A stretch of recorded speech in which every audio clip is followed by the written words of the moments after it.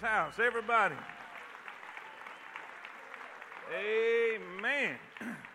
Isn't the Lord good? All right, grab your Bibles. We're gonna take a short break on the book of John, and we're gonna jump over to the book of Acts, chapter number 3. Acts chapter number 3, and just for a couple weeks, we're gonna share some truth, some information about mission. Not just missions, but having a missional mind. And we're going to explain what that all means too. But while you're turning to Acts chapter number 3, I want to read some information that I seen today. And here's how many of y'all remember Brother Wagner that was here Sunday? Tanzania, missionary to Tanzania. This has been reported. A pastor of a church in Tanzania, while working in the field, was showing the Jesus film, and a pastor working in a remote area in Tanzania was attacked by angry villagers while showing the Jesus film. Pastor Paul Aluro was described as an influential in his community, but he angered some of the tribal leaders by speaking out against the customs of the tribes and speaking about Christ. And it says, while the pastor was showing the Jesus film at the end of July, a group of warriors from the village interrupted the movie, began beating those who had gathered to watch. Pastor Aluro was speared through the chest and later died from an infection of the wound. 3 others were also badly wounded, and the attackers destroyed the motorcycles of the 2 pastors working with Pastor Aluro. And please help us pray for the members of the pastor's church that they will remain faithful and not give in to fear. Not give in to fear. Anybody have any spears thrown at you on the way here tonight?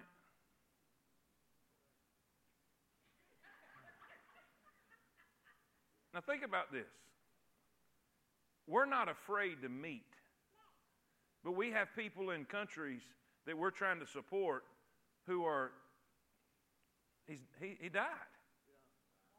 He gave his life for the cause of Christ. For the very thing that I showed you this past Sunday, the Jesus film, the backpack, he was using that material to win people to Christ, and he gave his life for the cause of Christ. Can we give God praise for his honor? Now listen, here's the thing. I wanted to read this to you, not to pull on emotions, not to do all of that, but I want you to see that what you are giving to and the sacrifice you're making here, I don't think we can equal the sacrifice we make with the sacrifice he just made. He left a family behind. He left kids behind. But listen, I promise you, his reward is great in heaven. And that's what it's all about, is seeing people come to know Christ. What you're doing is going to make an eternal impact. And all of God's people say it. Amen. Let's look in Acts chapter number. Matter of fact, let's go back. Let's go back to the last verse in chapter 2. All right, the last verse in chapter 2, verse 47. It says, praising God and having favor with all the people, and the Lord added to the church, what's that word? Daily. Now it's hard for us to fathom that concept because most Christians today, they're a once a week Christian. And the concept of someone getting saved, or the concept of church, or the concept of God is usually once a week. Well, we got to go to church this week. When church is out and they go home, they forget about church, the Bible, the Word for the rest of the week. And so this concept is foreign to most people today. But the Bible says that people were getting saved daily. Now, how did that happen? How did that take place? If we keep reading, he begins to tell us how that happened. Now, Peter and John went up together into the temple at the hour of prayer, being the 9th hour.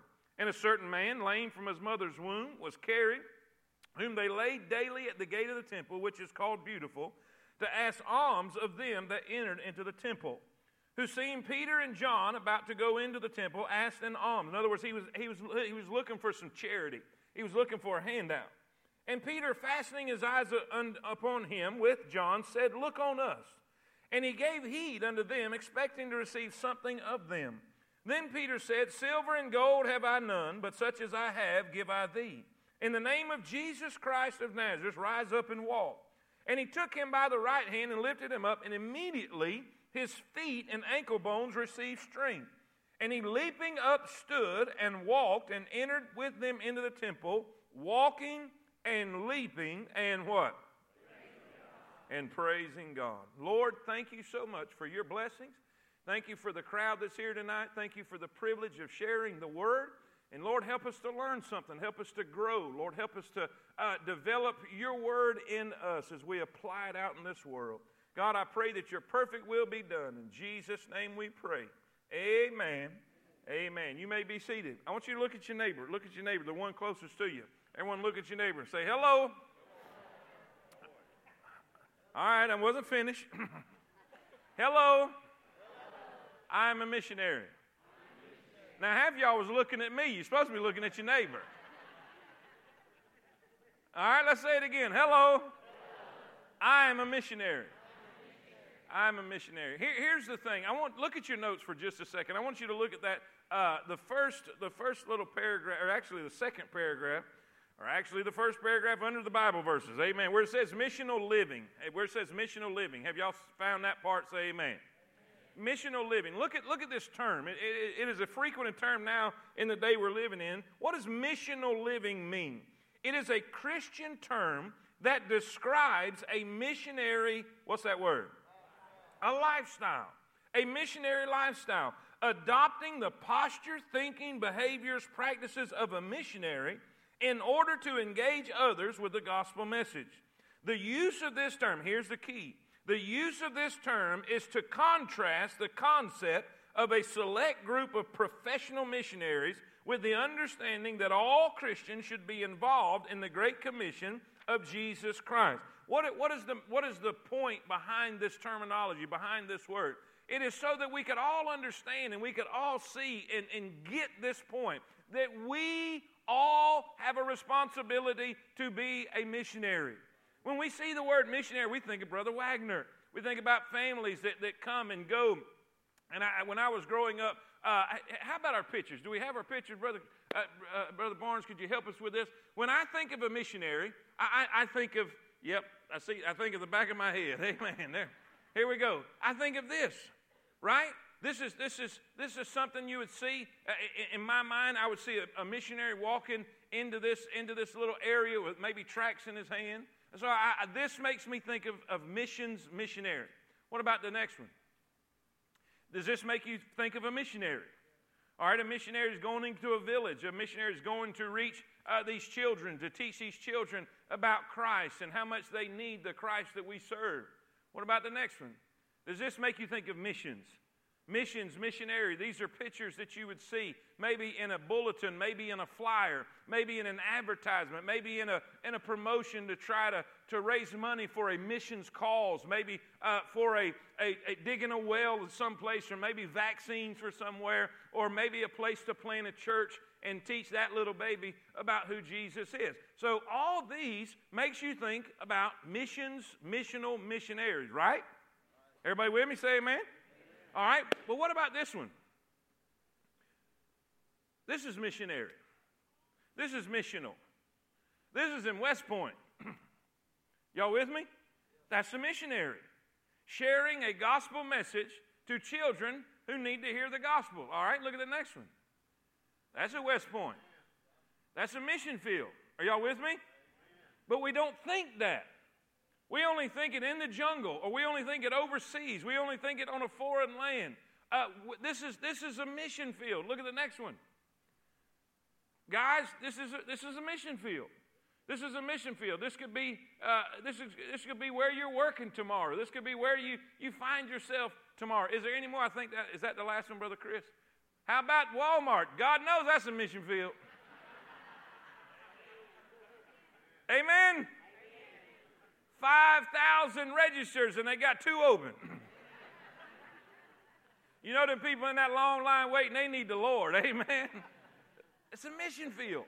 When I was growing up, my father had a sign on the back door we have a bunch of doors you can get out of. In our church, you got one, you're going to get through that one door, amen? And Dad would usually stand outside, so he got everybody in and out one way or the other. And at that back door, there was a sign all the time. It said, "You are now entering the mission field."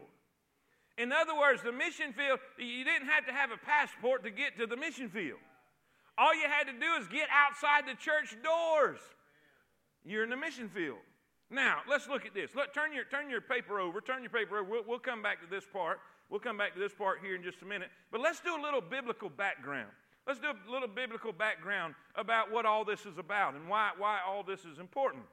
I think everything, if we're going to study something as far as what our responsibilities are as a church, as the body of Christ, as believers, as disciples, everything should start with Jesus, right? Okay? Everything should start with Jesus, right? Okay, all right. Look in Luke 19. Look at the top of your page. This is the story of when Jesus met a little short man by stature named Zacchaeus. We all know what I did when I was a little kid. I sang the song about Zacchaeus being a wee little man. A wee little man was he. He climbed up in a sycamore tree to see what he could see. And Jesus, how many of y'all remember that? Oh, yeah, good. That's great. Well, this is the story about that. How many of y'all know everybody wasn't real proud that he was spending time with Zacchaeus? They're religious, they're pious, they're self-righteous. They look down on others. Now watch how this goes. Jesus entered and passed through Jericho. And behold, there was a man named Zacchaeus, which was the chief among the publicans, and he was rich.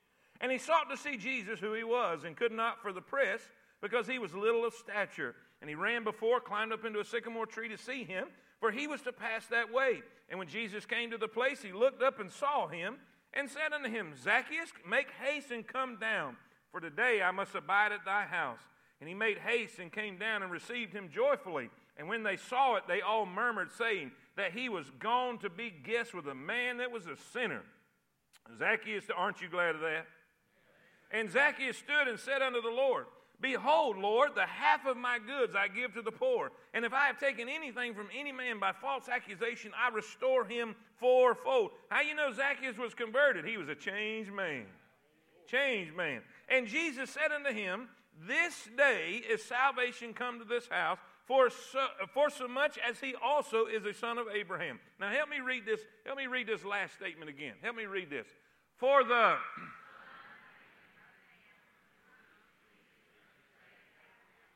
Okay, let's all read it together. All right? Let's try it this way. For the Son of Man is come to seek and to save that which was... Okay, so we have Jesus' agenda, right? We have Jesus' purpose. We have Jesus' plan. This is why he come. He said, I came to seek and to save that which was lost. So he came looking for the lost. We know he came to die. He came to give his life a ransom for many. He came to redeem those who were lost. He came to be the Lamb of God, which taketh away the sins of the world. But he came out of his own mouth, out of his own words, and said, listen, this is why I'm here. Zacchaeus is why I'm here. Broken people is why I'm here. Sinners are why I'm here. I came to seek and to save that which was lost. So we see his agenda. We see what he was all about. We see his heart. Jesus had a heart for broken people. Jesus had a heart for people, outcast people. Amen? I'm glad Jesus had a heart for people that everybody else didn't like, didn't want to be around, didn't care about, didn't love, but Jesus cared about them. I came to seek and to save that which was... So what was important to Jesus? Lost people.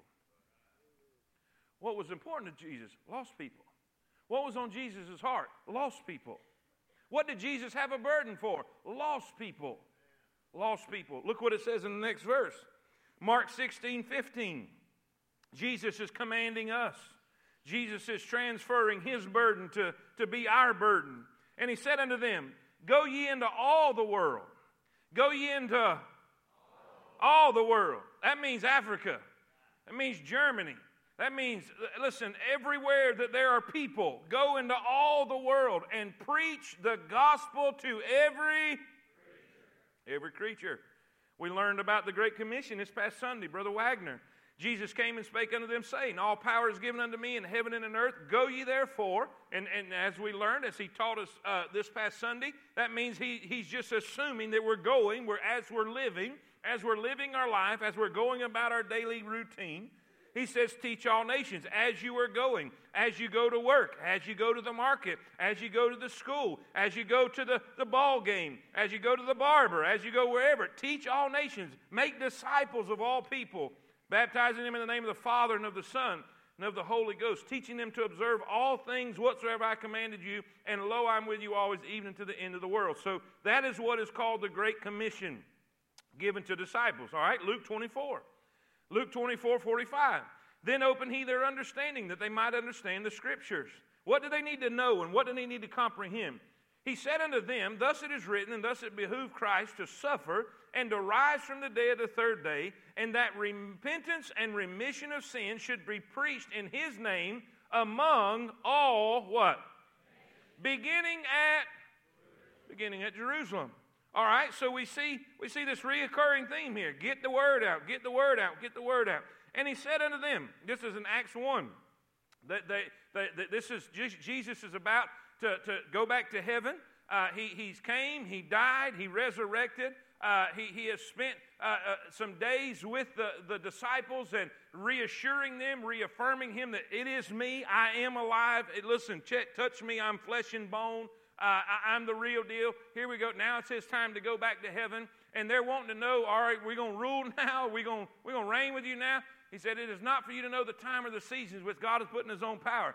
But, verse 8, but ye shall receive power. After that, the Holy Ghost has come upon you, and ye shall be, what's that word? Witness. Say it with me. Ye shall be witnesses unto me. You're going to receive power. You're going to receive the Holy Ghost. On the day of Pentecost, in Acts chapter number 2, in the very next chapter, the Holy Spirit came and dwelt among them, dwelt in them. And boy, God touched them. He said, you're going to be able to go. Now think about this.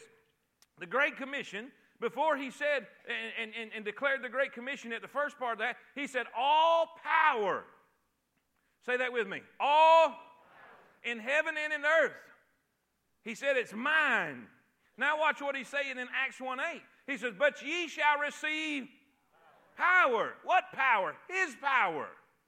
To do what? To be witnesses in Jerusalem, Judea, Samaria, and to the uttermost parts of the earth, right?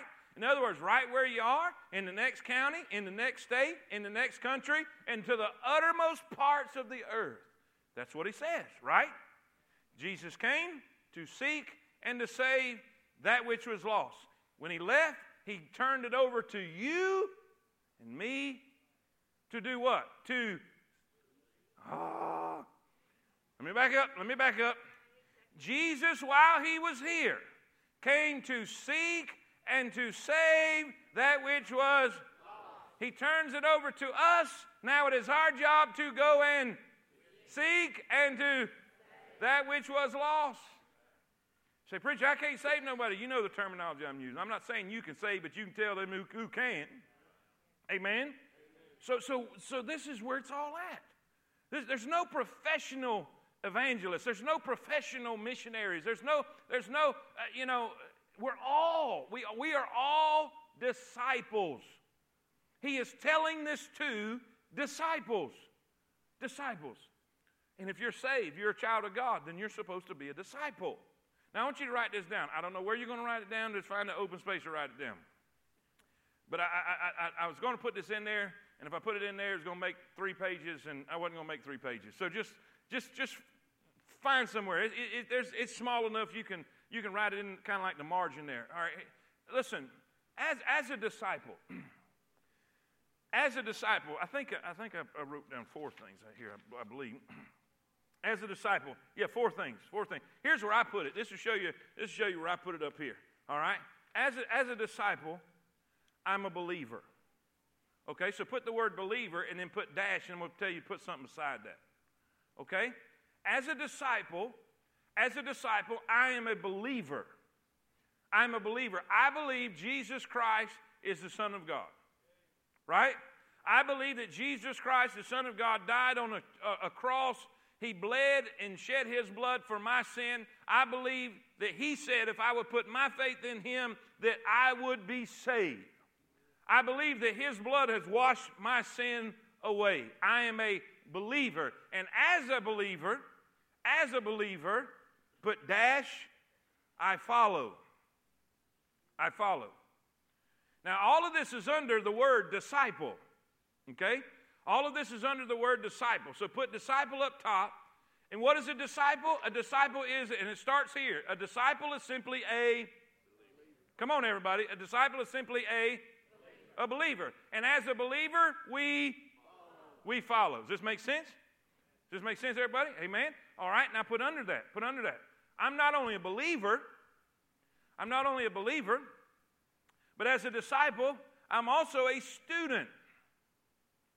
The definition of the word disciple is just that, pupil, student, learner, one who is trained. He is a apprentice, if you will. Apprentice, one who is on the job training, right? So we're a learner. How many of y'all have been learning stuff lately? How many of y'all learn stuff when you come here? How many of y'all not only learn stuff when you come here, but you use this out there and you learn some stuff out there? Right? So every day we're learning something. We're learning about who Jesus is. We're learning about who we are. We're learning all kinds of stuff. And if you're not learning, you need to get to learning. Life without learning. You know what? When you stop learning, you start dying. But that's a whole nother message. But anyway, listen, as a student, we learn. Put dash. We learn. As a believer, we follow. As a student, we learn. And I'm going somewhere with all this. Just be patient with me. Just be patient with me. As a believer, we, help me everybody, as a believer, we follow. As a student, we, now all right, now put this next one. And this is all under being a disciple. A disciple is a believer. A disciple is a student. A disciple is a witness. A disciple is a witness. But ye shall receive power after that the Holy Ghost has come upon you, and ye shall be witnesses. So we're a witness. We're a witness. A witness to what? What is a witness? Someone who's seen something. What is a witness? Something you know. So what do you witness? Whatever God done for you. Now flip your page. Flip your page back to the front page. But we're coming back to that. So don't get real excited. Just flip it right over. Look what it says in Mark chapter 5. Mark chapter 5 at the very top of your page. Very top of your page. If you're there, say amen. Amen. Mark chapter number 5, verse 18. And when he was coming to the ship, he that had been possessed with the devil prayed him that he might be with him. This is the demoniac. This is the one that Jesus cured, who had all the demons in him that Jesus cast out. After Jesus healed him and fixed him, he wanted to be with Jesus. That's what I'd want to do, amen? If I'd been spending all my time in the graveyard and being tormented by demons, and a man comes and fixes me and heals me, I'd want to hang out with this guy, amen? And so that's what he wanted to do. He wanted to go with Jesus and be with Jesus. All right, but watch what Jesus says. Verse 19, howbeit Jesus suffered him not, but saith unto him, Go home. Go home. Go to your friends. Now, what are you supposed to do when you go home to your friends? Tell them how great things the Lord hath done for thee. That's awesome. Just go tell them what God did for you. Watch what he does. Verse 20. And he departed and began to publish in Decapolis how great things Jesus had done for him. And all men did marvel. I don't believe he went and quoted 100 verses. I don't believe he went and quoted Romans Road because it wasn't written yet. You know what I believe he did? Let me tell you what this man did for me. You don't have to be a Bible scholar to be a witness. You just have to be a witness. Well, God, all right, for instance, my dad's right here. My dad's right here. His witness is different than my witness. What God did for him in saving him is a little different than what God did for me in saving me. It's the same salvation. We got saved the same way by faith in the Lord Jesus Christ. But what God did in his life is different than what God did in my life. There will be people that I can witness to that can relate to me. There'll be people he can witness to that can relate to him. But all he's got to do is say, let me tell you what God done for me. That's all you got to do as a witness. As a witness, we make this way too complicated. Way too complicated. We think we have to have a preacher there. We think we have to have a theological degree. I don't see anywhere where this man went to seminary. He come out to cemetery.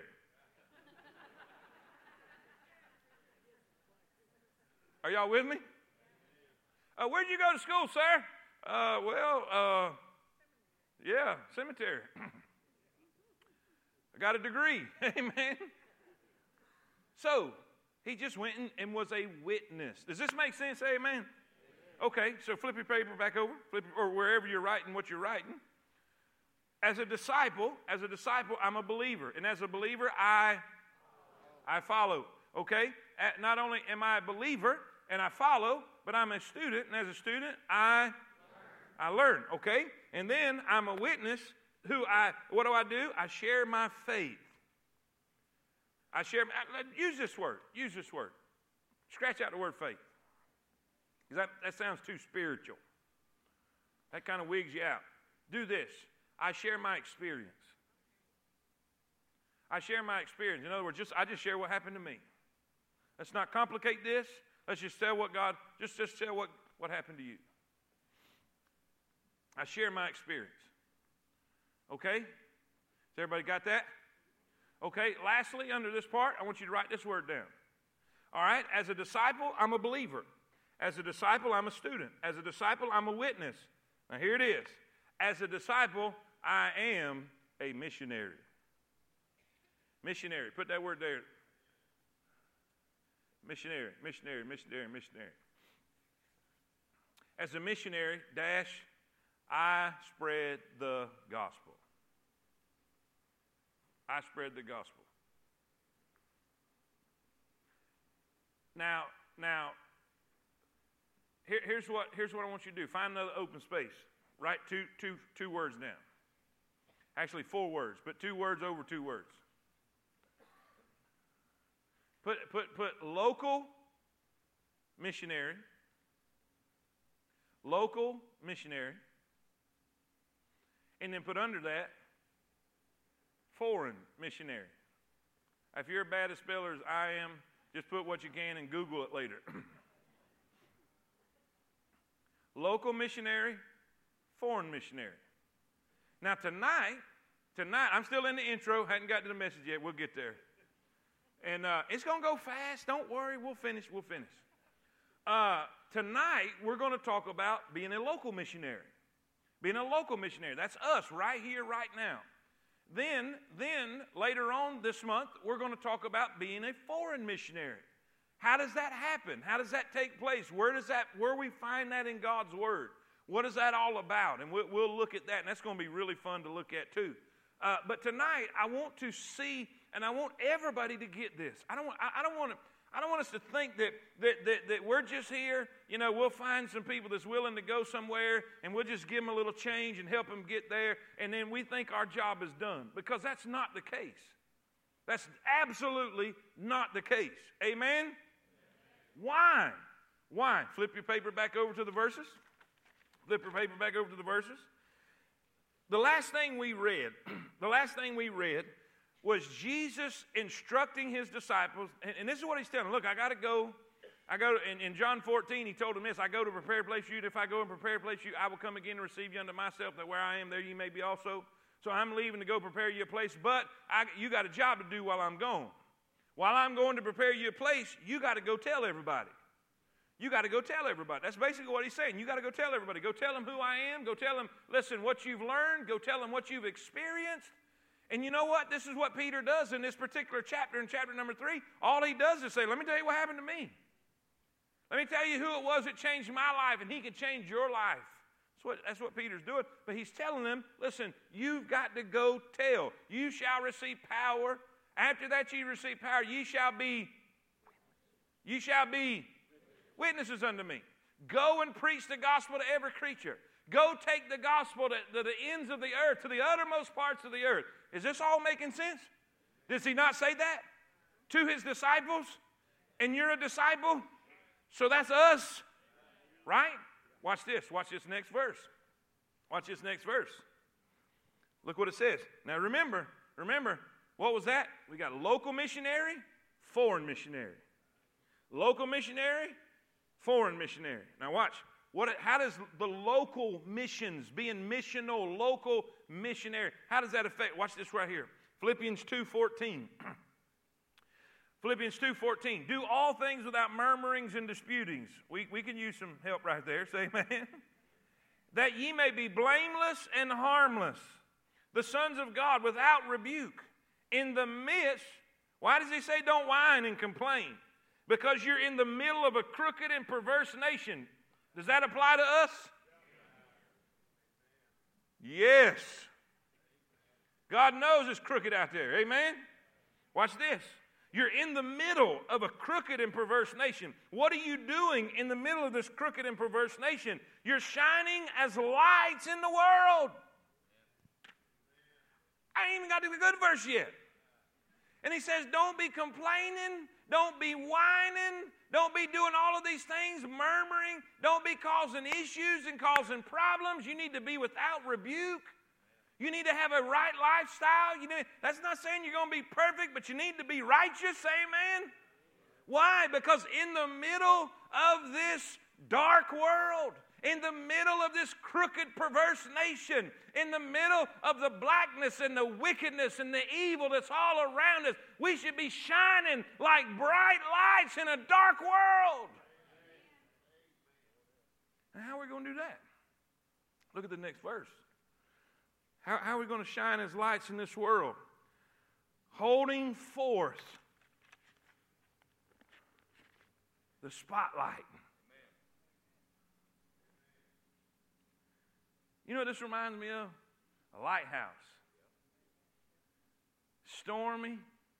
It's dark. You can't see anything. The rain is falling. The wind's blowing. Sailors are scared to death. They think they're going to die. And all of a sudden, they see the light. How many of y'all remember the day you saw the light? How many of y'all are glad somebody held up the light for you? Guess what? You know what that's talking about? Right here. You're a light.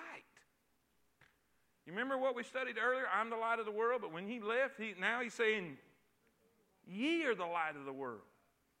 You're the salt of the earth. You're the light of the world. He's saying you're a missionary. This emphasis that we have this month, every year, it pertains to all of us. But sometimes we have to be reminded. It's amazing how forgetful we are. It's amazing how we can just, sometimes we get so busy, we get so caught up, and we forget. Listen, I'm a missionary too. I have a responsibility too. I'm a believer. I'm a student. I'm a witness. I'm a missionary. I'm a missionary. He says people were getting saved daily. Daily. Now why was that possible? Because the disciples took what they had with them out in the world they went in. I was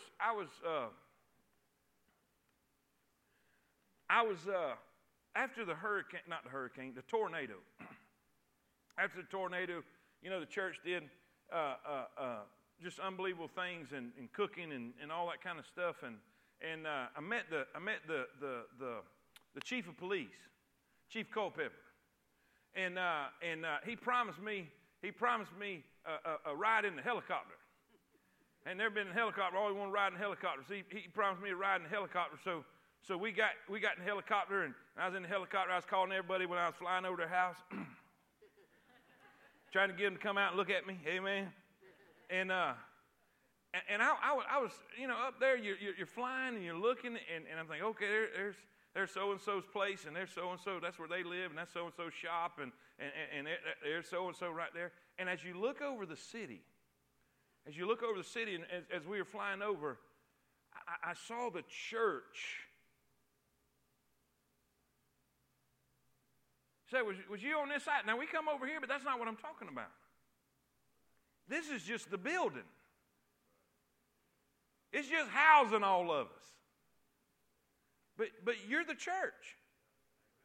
And I saw, like, it was almost like you could see a picture of y'all scattered all over the city. And you know, here's the image in my head. You're the salt of the earth. And it's like God just has this big salt shaker with all y'all in it. Doing this. All over Coleman. Because the church is all over Coleman. And I thought, oh man. Because most of the time, when people say, is that church having any effect on it? They look, automatically they come to the corner of Campground Road and 157. But I got to thinking, all of y'all, everywhere y'all are at, whether it's one of your shops, whether it's one of your places of employment, whether it's where you live or where you work, I thought, are they affecting the area? God shook them out. Wow. Because see, that's where all this matters. This is where the rubber meets the road. Is, are we salt and light? Are we making a difference? Are we having an effect on the community around us? Here's a $1 million question. Will they miss us when we're gone? How do we do this? How do we see people saved daily? All right, look. Let's go back to our outline. Maybe we'll start there. Peter and John, they are disciples. Okay, say it with me. They are. Now, ultimately, we know them as missionaries, right? They went to other places and winning people, and but right at the moment they're just disciples. And so here they are, they're going through their daily routine. Nothing unusual. They're not here. Here's my point. They're not going soul winning. In other words, they're not walking through the street with the purpose of trying to find somebody to witness to. They're just going to church in the hour of prayer. They're going to do something they've always done. They've gone to do something that was a routine to them. They was going to do something that was just natural for them to do, that they've always done it at the time they're supposed to do it. They're going through it. They're just going through their day. And all of a sudden, we got this guy. I wonder how many times they had passed this guy. I wonder how many times they had seen this guy. I wonder how many times before the Holy Spirit had indwelled them that they just passed this guy with no even thought about who he is or where he's from or what his history is, what his background is. Now all of a sudden, look what it says. In verse number 1. Now Peter and John went up together into the temple at the hour of prayer, being the 9th hour. And a certain man, lame from his mother's womb, was carried, whom they laid daily at the gate of the temple, which is called Beautiful, to ask alms of them that entered into the temple.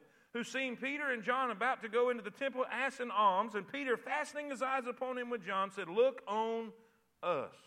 All right, so here's what I want you to do. Write this down. Number 1. All right, now let's say our phrase again. Let's say our phrase again. Hello. Y'all are a little slow. Hello. I'm a missionary. All right. Hello. I'm a missionary. All right, where's your field? What does a missionary do? We call it this. This is terminology. If you're new to Christianity and you're not familiar with Christianese, here is the definition. Where does a translate that, Mo? Amen. Where does a missionary do his thing? On the mission field. That's what we call it. In other words, Brother Wagner, he had spent all those years planted, and that was just incredible, by the way. I don't know if y'all really got the gist of that. Planted 33 years. He planted one church a year his time in Tanzania. Can we say amen right there? Awesome. That was his mission field. field. That's where he served. That's where he worked. That's where he did his thing. But now God's moving him to Rome to work with the Muslim refugees there. So now that is his mission field. All right, write this down. Number one, I want you to see this. I want you to see the field we serve. If we're all a missionary, where's our field? Where's our field? All right, where do we do our thing? Okay? You remember that sign? You remember that sign that was in my dad's church all my life? You are now entering the mission field. Watch this. How do we determine where our field is? Two things right here. Write this down. A, it's determined by opportunities that develop. It's determined by opportunities that's developed. In other words, you're in the market, you're in the field, you're at work, you're at play, you're at the gym, wherever it is, all of a sudden, something happens. You can call it an opportunity, you can call it a divine appointment. They're in their normal walk, they're in their normal deal, probably cutting up, talking about the fish they caught, maybe the fish sandwich they had that day, and all of a sudden, here's a situation. Here's an opportunity. Here's an opportunity. Jesus did the same thing. Do you remember when Jesus he's tired? This is in John chapter 4. Jesus has been traveling. He's weary with his journey. He's wore out. They go to get him something to eat. They go into Samaria to get him something to eat. He's chilling at the well. He's tired. He's wore out. He's just resting until they get back. And here comes this woman. And what's he do? He strikes up a conversation. He is wanting to give her living water, but he says, hey, can I have something to drink? What does he do? He takes the initiative and strikes up a secular conversation to get to a spiritual end. What did he do? He just took advantage of an... You know, we think in order to be a missionary, we got to jump up on the corner and start preaching and telling everybody they're going to hell and come to Jesus and repent, turn or burn, say amen. That's not going to do anything but repel people. And I appreciate their zeal. I appreciate their enthusiasm. Brother Johnny was telling me they went to the ball game in Atlanta when Alabama played FSU, and there was this long line of people trying to get into the stadium, and this guy standing out there telling them how wrong they are and how unrighteous they are and not right with God, spending this money on this. Why didn't you spend all this kind of stuff? I appreciate kind of what he's trying to do. I think he's way out there. And he's trying to do a right thing in a wrong way. The Bible says a man offended is harder to be won in a strong city. I don't think you should ever back up from truth, period. Sometimes truth can be offensive. Don't ever back up from truth. You can tell truth. That's not what I mean. When it says offended, you can tell the truth. You can tell the truth, but you don't have to be an idiot about it. Sometimes I believe they think the more people they can offend, the more spiritual they are. But you don't have to do that. I promise you, God will create enough opportunities in your life that you don't have to go looking for it. It will come to you. If you have a heart to win people, if you have a heart for the lost, I promise you, God will send a lost person your way. It's kind of like churches. Why should God send somebody that's needing real help to a place that won't give them none? Amen? So here's the thing. Take advantage of an opportunity. I've told this story, I don't know, 100 times since it happened. I don't know what they would be. It's my son-in-law's mama. I don't know, whatever. In-laws, married by marriage, whatever. Miss Susan Wisnett. How many of y'all know who I'm talking about? The singing group, the Wisnets. She's one of the first revivals we ever had. They were at our church, and we had Friend Day to kick the revival off. And they sang that Sunday, and she said, we're traveling all the time, and they really don't have an opportunity to invite a friend like this to a meeting, like a revival like this. And she said she was in her morning devotion that Monday morning. and just pray and say, Lord, I sure would like a friend. About that time, the housekeeper knocked on the door and come in, and Susan began to talk to her and befriend her. And she says, "Who are you?" Well, we're singers. We're from Morganton, North Carolina, and we're singing at a revival at Temple Baptist Church this evening, and we'd love for you to come. Guess what? She came, her husband came, her kids came, and her and her husband walked the aisle that Monday night and got saved. Susan wasn't outdoor knocking. She wasn't standing on the corner saying, "Turn or burn." She just said, "God, give me an opportunity." All right. Y'all get it? Good. We got 13 minutes. Amen. All right. It's determined the field. In other words, your field is determined by the opportunity you take. Your field this week could be at the ball field. Your field this week could be at Publix. Your field this week could be at the gym. You could be at the aquatic center, and all of a sudden, God put somebody broken in your path. It could be at the hospital. I want to tell y'all an illustration, but it's not finished yet. I don't believe in bad luck, but I'm still not going to tell you. I don't want the devil to get in it. You know what I'm saying? There's an opportunity that's presented. Something I did 10 years ago and forgot about it. Just help somebody and to me it wasn't no big deal. It was just something, and now I'm going to have the opportunity to present the gospel because of that from so long ago. It could be something as simple as stopping and helping somebody pick up the trash in their yard. Amen? So take advantage of an opportunity. Then secondly, write this down. B, your field is determined not only by the opportunities that develop, it's determined by obedience to a directive. It's determined by obedience to a directive. Preacher, what are you saying? The Bible says in Acts 8:26, and the angel of the Lord spake unto Philip. By the way, Brother Andrew's talking about Philip tonight in TSN. Got a great message. He was sharing me some of the points. You need to appreciate what your children are getting down there. It's really good. Philip, this is what the angel of the Lord spake unto Philip, saying, "Arise and go. Arise and go toward the south unto the way that goeth down from Jerusalem unto Gaza, which is desert." In other words, he obeyed what God said. He obeyed what God said. Look at this next one, Acts 16:9. And a vision appeared to Paul in the night. There stood a man of Macedonia and prayed him, saying, "Come over unto Macedonia and help us." And after he had seen the vision, immediately we endeavored to go into Macedonia, assuredly gathering that the Lord had called us for to preach the gospel unto them. Preacher, what is the point? You don't have to make this spooky, but sometimes God will just tell you to do something. It could be as simple as paying for somebody's lunch. It could be as simple as saying, "Hey, man, how you doing today?" It could be as simple as, "Do you get to go to church anywhere?" "I go to Temple." "Man, I'd love to have you."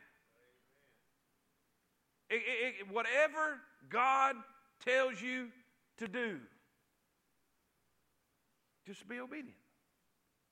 Be obedient. I've been, and by the way, this is not easy. Okay? I'm going to just lay that out there so everybody can understand this. Listen, if you're nervous about inviting somebody, if you're nervous about sharing the gospel, that is normal. The only people that's not nervous about sharing the gospel or witnessing or inviting people to church are weird people. Okay? They're few and far between. That's what I mean by weird. I'm not like, woo. I mean, they're just few and far between. Y'all need to get your hearts right because y'all got wrong thinking in your minds right now. All right, let's do a poll. How many, be honest, don't you lie. You'll get indigestion if you leave here tonight and you lie right now when I ask you this question. How many of you, be honest with me, when it comes time and God puts it on your heart to witness somebody or share the gospel, you get nervous a little bit? Raise your hand. Raise your hand. See there? Nah. See, it's normal. Everybody does. It's nothing to be ashamed of, but trust me on this. When you do, and the more you do it, the easier it gets. You just got to take the plunge. You just got to do it that first time, and then do it that second time. And the more you do it, the easier it'll get. You'll still be nervous. I get up in front of people all the time. I still get nervous. Still, I'm asking God, what am I going to say? So I don't know. Say what you've been saying the last 27 years, amen. Same thing. Don't back up. Just understand, hey, that's part of it. Here's the thing. Keep this in mind. The person you're witnessing to, the devil wants them to go to hell. He wants them to go to hell. He wants them to burn in hell forever. And he's going to try to keep you from telling them. So keep that in mind. And that would be a good motivation to help us move forward with what God is commanding us to do. It's simply being obedient. It's not always going through the plan of salvation. It's not always taking them to a Bible verse. It's not always having a theological debate with somebody. And by the way, I don't like having them. And I usually don't do that. If I see somebody going to try to be argumentative, if somebody's seeking truth, I'll do everything I can to help. But if somebody just wants to be argumentative, I don't even argue with them. Answer not a fool according to his folly. But here's the thing. It's not always that. Sometimes it's just saying a kind word. You never know what's going to develop out of something. You just got to be obedient to God when he says to do it. If that makes sense, say amen. Okay, secondly, that's how we determine the field that we serve in and we operate and we witness in and we share the gospel in. Okay, the field we serve. But then secondly, I want you to see the focus we share. The focus we share. Now this is going to be enlightening. This is going to be enlightening.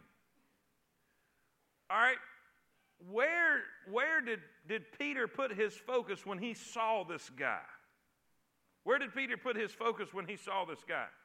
First, if you're writing this down, I want you to see the problems of sinners.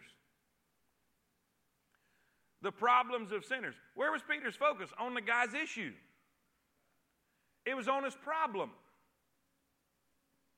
He was crippled.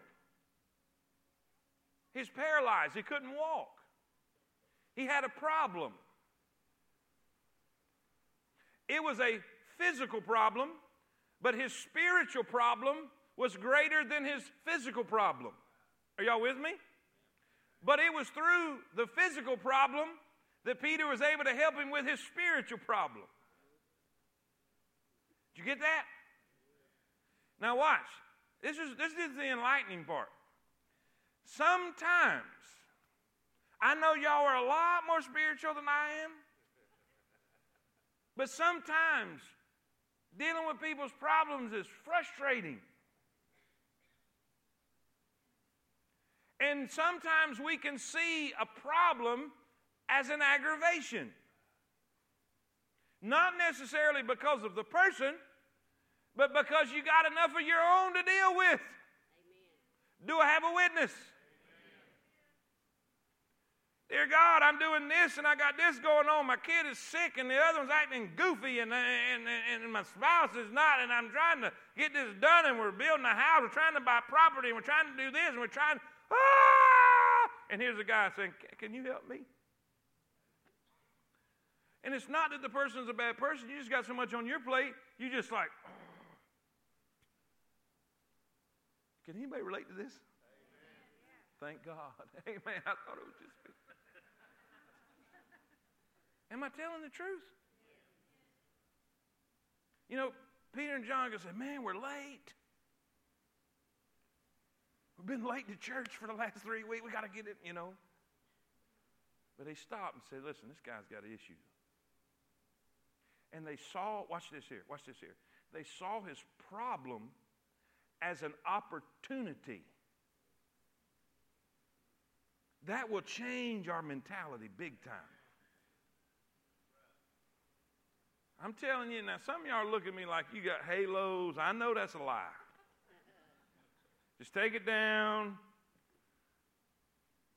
Sometimes the problems around us, the problems of your neighbor, the issues of people you work with, That person that comes to you all the time, and the person that aggravates you, and the person that frustrates you, and the person that gets on your nerves, it might be just God giving you the answer to their problem so you can really help the real problem.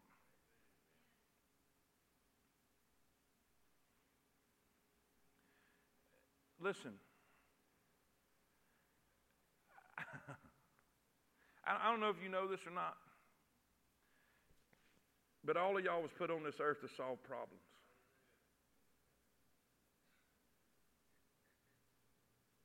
Do you know what jobs are? Problem solving. Well, I'm a garbage man. You solving a problem.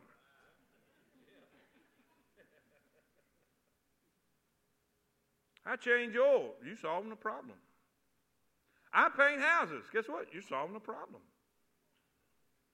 You're meeting the need of another person. So guess what? Everybody in here is a problem solver. Do you realize that God can use you to solve someone else's problems, all in the process of winning them to Christ? It was just an opportunity. Here this guy was a problem. He saw the problem. His focus was on the problem. He said, let me help you with your problem. He helped him with his problem, and ultimately he ended up praising God through a problem. Here's my point. Don't always look down on the problem. It may just be the opportunity to help get that person where they need to be. And all God's people say it. Let me hurry. Put the problems of sinners, the plan of salvation. That's kind of self-explanatory. Sometimes we have to meet the physical needs of people before we can meet their spiritual. You know, Jesus gave people a lunch and then preached to them about being the bread of life. Sometimes you say, I need to give them the gospel. If they're freezing to death, you can give them all the tracts you want, and that ain't going to help the man. If he's about to starve to death, he can't hear what you're saying over the hunger pains he has. Sometimes we need to throw a jacket on him and give him a sandwich and then say, hey, let me tell you about the greatest story ever told. Are y'all with me? Say amen. Number 3, I want you to see the future we see. As a missionary, as a local missionary, having a missional mind and operating with a missional mind all the time. We see the field we serve, the focus we share, and the future we see. 2 things I want you to see. This is great. Verse 11. And as the lame man which was healed, what's that next word? Okay, everybody look.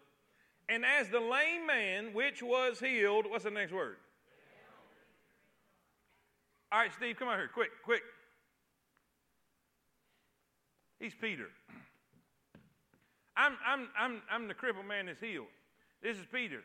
He just said, silver and gold are none, such a have give I thee. He helped me get up and walk, and it started commotion, and people started running, and this is what they saw. Look what it says. Put it back up there. As the lame man which was healed, I need one more. I need a John. Can you be a John for me? Come on up here. Be a John for me. You, Peter. You, John. Come over here. Everybody saw him. This is what they saw.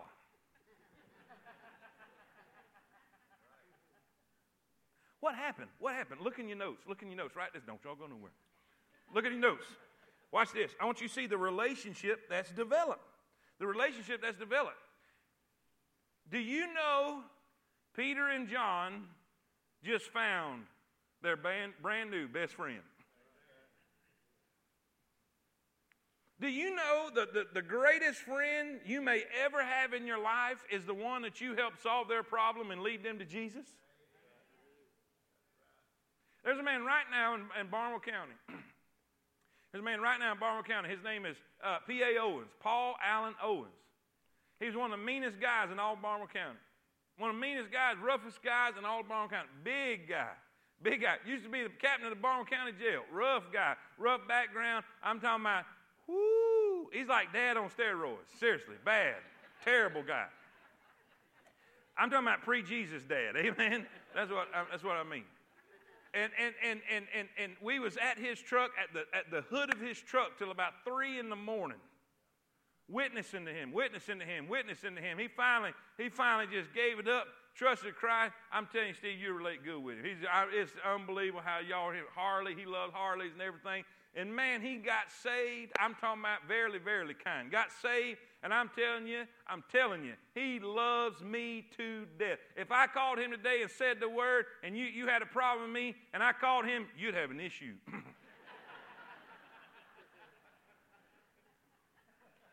Every service, he sat on the back row.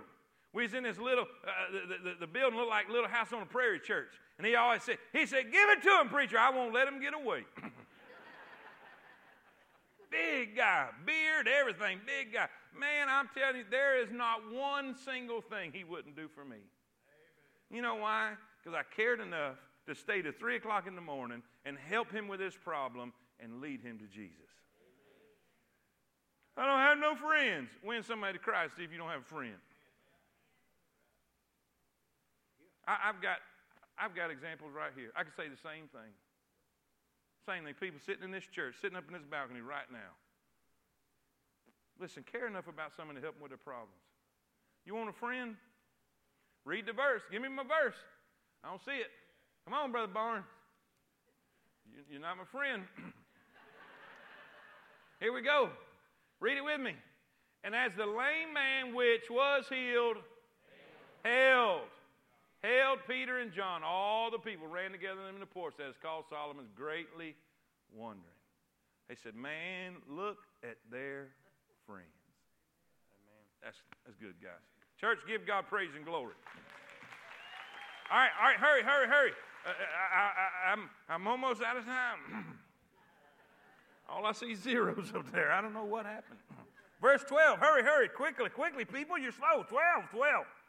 All right, here's what happens. They come rushing in. They see this lame man. He's holding Peter and John. He's so happy. He's excited.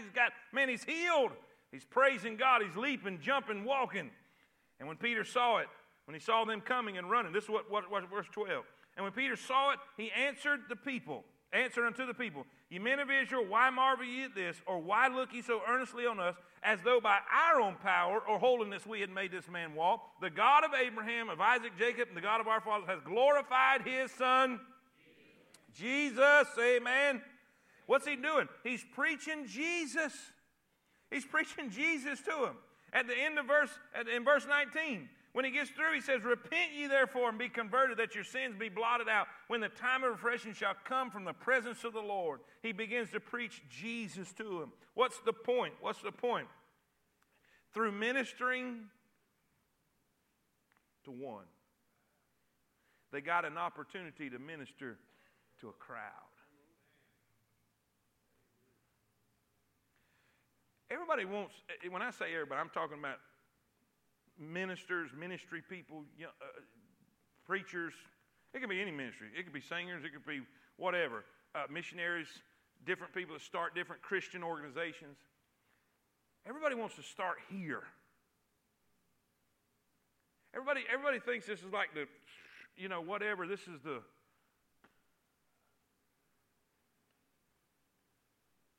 But they didn't see the nights that I preached to one. They didn't see the times in the funeral homes where you got your arms wrapped around them and crying with them. And because of that funeral, 5 families are in the church because of one funeral, because you loved on one person. Listen, love on one. And God will give you, he said, if you're faithful in the least, in the little, I'll give you much. So, preacher, I got big dreams. All big dreams start small. They were willing to stop. Now, ultimately, they were called to reach the masses, right? Go and reach the world. Go and tell the world. Go and tell everybody. But guess what? God says, stop with this one. And it was through operating and helping this one guy with his problem, God gave him an opportunity to reach probably thousands. Are y'all with me? Say amen. Don't think anything's too small. Don't think anything's too small. And don't think anything's insignificant. The one thing I did with that situation I was telling you, and I want y'all to pray about that because I'm going to have an opportunity coming up next week to share the gospel. But so what did you do? I just stopped and mowed the grass for somebody. I was going to my house, had a trailer on the back of my truck, had a lawnmower, a riding lawnmower on my truck, passed a yard that had grass that high, and an older gentleman out there trying to push mow that yard. And I just felt impressed to stop. Cut the yard. I said, man, let me help you cut this yard. Oh, no, he thought I was going to make him pay. I said, no, you ain't got to pay. You ain't got to pay. Let me just help you. It didn't take just a minute. Gone. Here we go. I had no idea. I hadn't thought about it since. No thought, no anything. Just recently, somebody sent me a text and said, my father's in bad shape, and he's an unbeliever. Would you come witness to him? And he thinks a lot of you. I said, I don't know him. He said, yeah, one day he was mowing the grass. And you stopped, and immediately I remembered it. I don't know, and I pray to God that God will use this, but that was so insignificant to me. I didn't think it was important. I didn't think it was that big a deal. It was just, what's the point? Nothing is insignificant. God may be telling you to do something for somebody because later on down the road, God's going to use you too. Y'all with me? How many of y'all will help me pray about that gentleman this week? Will you help me do that? Listen, we got to pray. We got to pray because the clock broke and everything.